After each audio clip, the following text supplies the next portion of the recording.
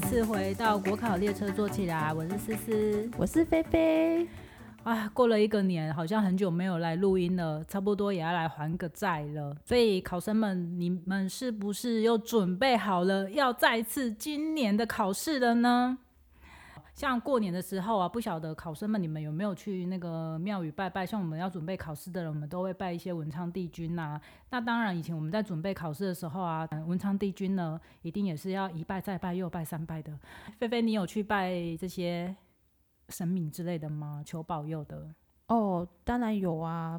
考试之前拜拜是一定要，不只是拜拜，就是祷告啊，能做的都要做。所以今天呢，我们就是跟考生们讨论一些，就是我跟菲菲为了要上榜，我们一些无所不用其极的考试，一些眉眉角角一些仪式感之类的。拜拜的经验吗？就是文昌帝君都要去拜啊，然后妈祖啦、玉皇大帝、观世音，每一间庙你经过就去拜，然后考前当然是准考证要放文昌帝君那里啊。等等，菲菲你拜这么多神明哦，那祖生娘娘也拜下去了吧？你虎爷也拜了吧？我跟你说，我拜的时候连那个笔都要拿，那宝贝齁，我是建议不要了啦。宝贝有时候万一没有就会影响心情，但是我是很想要分享一个。我考试的时候，我还会求平安符，我会挂在我的脖子上面。所以呢，我去考试的时候，我的平安符全部都挂在脖子上面啊，我没有放到衣服里面藏起来哦，我就直接走进考场，然后就挂给大家看。那监考人员会特别的看一下你的平安符吗？会不会里面藏小抄之类的？没有你讲对了，他们没有检查我的平安符我就这样挂着，然后挂了3个进去，我就觉得大家对我投以羡慕的眼神，还说为什么要羡慕啊？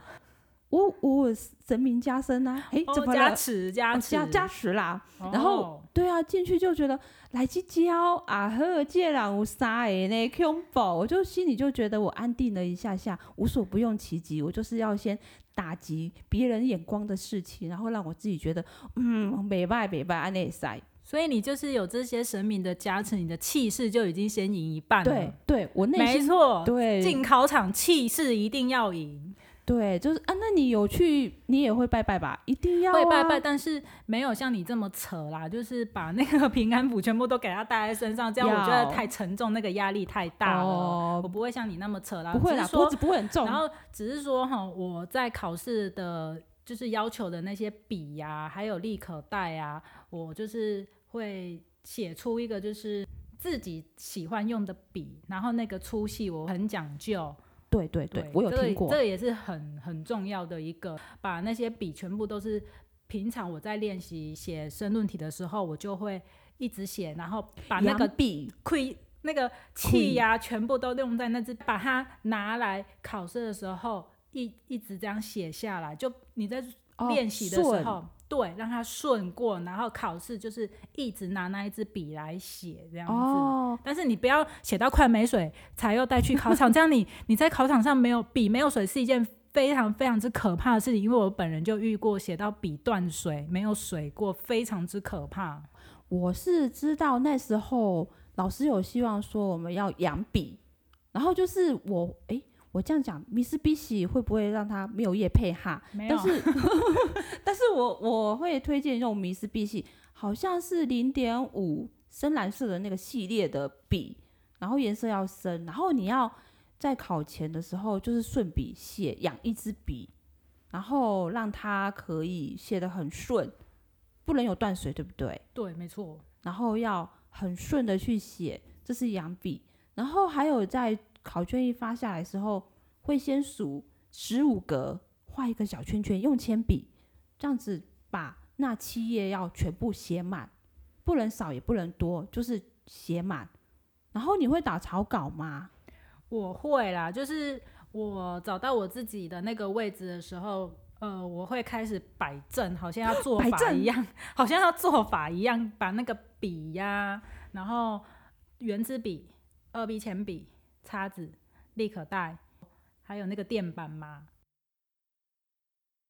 身份证就把它摆好，你有顺序是吗？对，就是好像要做法了这样子，准备要这样子。是哦，是从左边摆到右边，还是没有特殊的方位？依自己那天的心情去摆，因为你就是觉得就是一个仪式感嘛，你把它摆出来之后，就觉得说我今天的气都很顺，然后等一下就是一定都媒体都很会写什么的，然后再加上你刚讲说，就是我们题目纸一拿到的时候啊，像我们有4题要写申论题的，我们就会先在题目纸上面打草稿，然后申论题上数了15个又1题嘛，因为我们全部考4题这样子，然后写的时候呢，不管你会写不会写，你都要演出来，你的笔一直在正笔疾书，一直写，这个就是你的气势，你要赢过你的前后左右的人，然后让你旁边的敌人都会害怕那个感觉。哦，就是拿到考卷的时候，就是不要犹豫，一直写。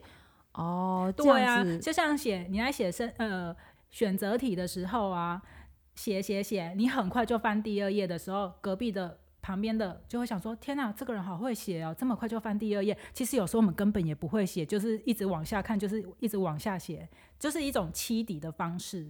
哦，我自己是会拿到考卷的时候，先翻过题目，然后翻完之后，我会喊一个 yes， 然后就是旁边的人，我有感觉到他应该是觉得这人很讨厌，发什么声音，真的很讨厌啊！真的吗？就是觉得。如果你坐在旁边考试，我一定会检举你啊，说你发出一些奇奇怪怪的声音，然后打扰到我在作答的心情啊什么的，这样太讨厌了。就是还有那种考会计类科的啊，不就是按计算机哒哒哒，好像自己很会按的那一种。我最近有看上一个那个会计的老师，他说计算机就是要去养计算机，然后你那个声音要哒哒哒哒哒哒，然后而且不能只有1台，至少2台，然后1台换掉1台，你就要拿出来给人家看你有几台，气势嘛，然后管他对不对，你就要那个声音都要出来。我觉得有点像你刚刚说的那个笔，就是要一直写，然后声音会很大声，对不对？没错，对。然后呢，我觉得那个样子会让人家觉得，哇，这人都会写，那我怎么办？会造成人家心里的恐慌，是这个意思吗？差不多就是这个意思。然后每一节课啊，就是你都要做到最后1分钟、最后1秒钟，千万不要太早交卷。然后我就是还是有一个习惯，就是说像中午休息的时候啊，可能我们吃饱饭，可能那时候正想睡觉，我就是会在走廊上走一走，然后顺便到各个类科的教室，就是去刺探一下敌情，就是看一下说今天到考的人数啊，实际有没有到那么多。那如果没有来那么多，你自己就已经先战胜了好几个人，这样又会增加自己的就是作战的一个心情，就感觉自己就缺考人数嘛。对，然后就表示说今天已经不战而胜，已经赢了这么多人了。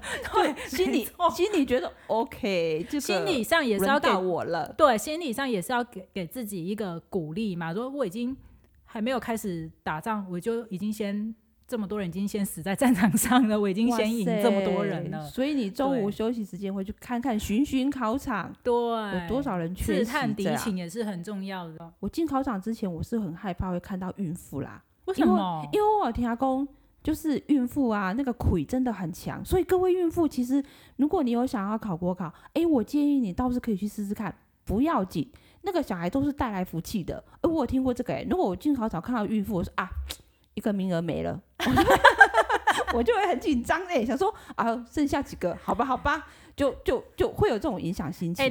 那你这样子讲之后去考国考，是不是整间教室全部都是孕妇啊？那就孕妇们看小孩子的竞争了，就看谁小孩子厉害，看谁小孩子比较厉害，比较有福气，是不是？那准妈妈就会考上，不然就是爸爸哦。所以听说爸爸会怀孕，是不是？爸爸那个小孩会给爸爸带来福气。我说真的，我有听说这个，所以我会有点怕这个。我倒是不是看缺考，然后我进考场前，我先看一下，今天适合穿什么衣服，衣服都要颜色都要给他穿出来。幸运啦，幸运色对，你的 make up 比较多啦，觉得能够平安符能带都带，然后颜色衣服都要穿对。还有我进学校的第一件事，就考场的第一件事情不是都有那种便当服务队吗？第一件事情我都先去订便当。对，不管怎么样这考试是很紧张没有错，但是也是必须把自己给喂饱饱的，这样子你才有那个精神体力去应付你下午的考试。这很重要。我觉得对我自己来说，吃饭是一件很重要的事情。对啦，这个我倒有疑问，因为我知道考试时间是从早上一直考到下午，对，那个很耗体力，中间只有一小段时间休息。可是像我就完全吃不下，我会自己带饭团，因为我会玩转加倍肉，然后我就看旁边的人，有人还可以吃便当，就是我就不能明白，对，便当对你们而言，今天好吃很重要吗？不是，像我就很紧张，我完全吃不下任何东西耶。但我觉得你不会紧张吗？会考试会紧张是没错，但是吃东西就是一个抒压的过程。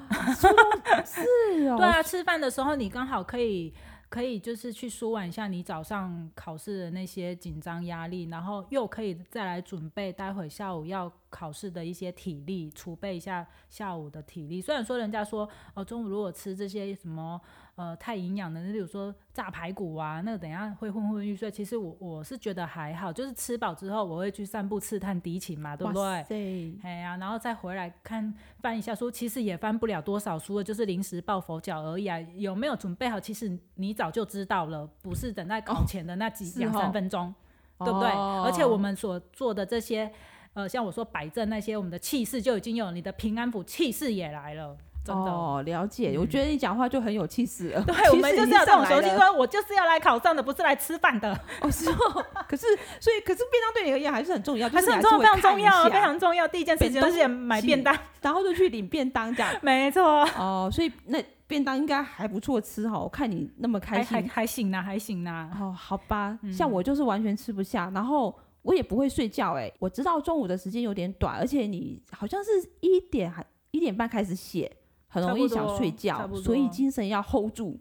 所以我干脆最后半年，我就是训练自己完全没有睡午觉。我不知道这样好不好？你是这样吗？我也是在准备那个国考期间，其实中午也是没有在睡觉的。其实本身就没有这种习惯，除非是真的是很累，会稍微休息一下。不过呢，我是觉得说，就是考生在准备考试的期间呢，运动是一件很重要的事情呢。因为我觉得运动是可以把自己体内不好的一些气场给排出去，然后你再吸收一些比较好的能量进来，会有助于你在读书的吸收。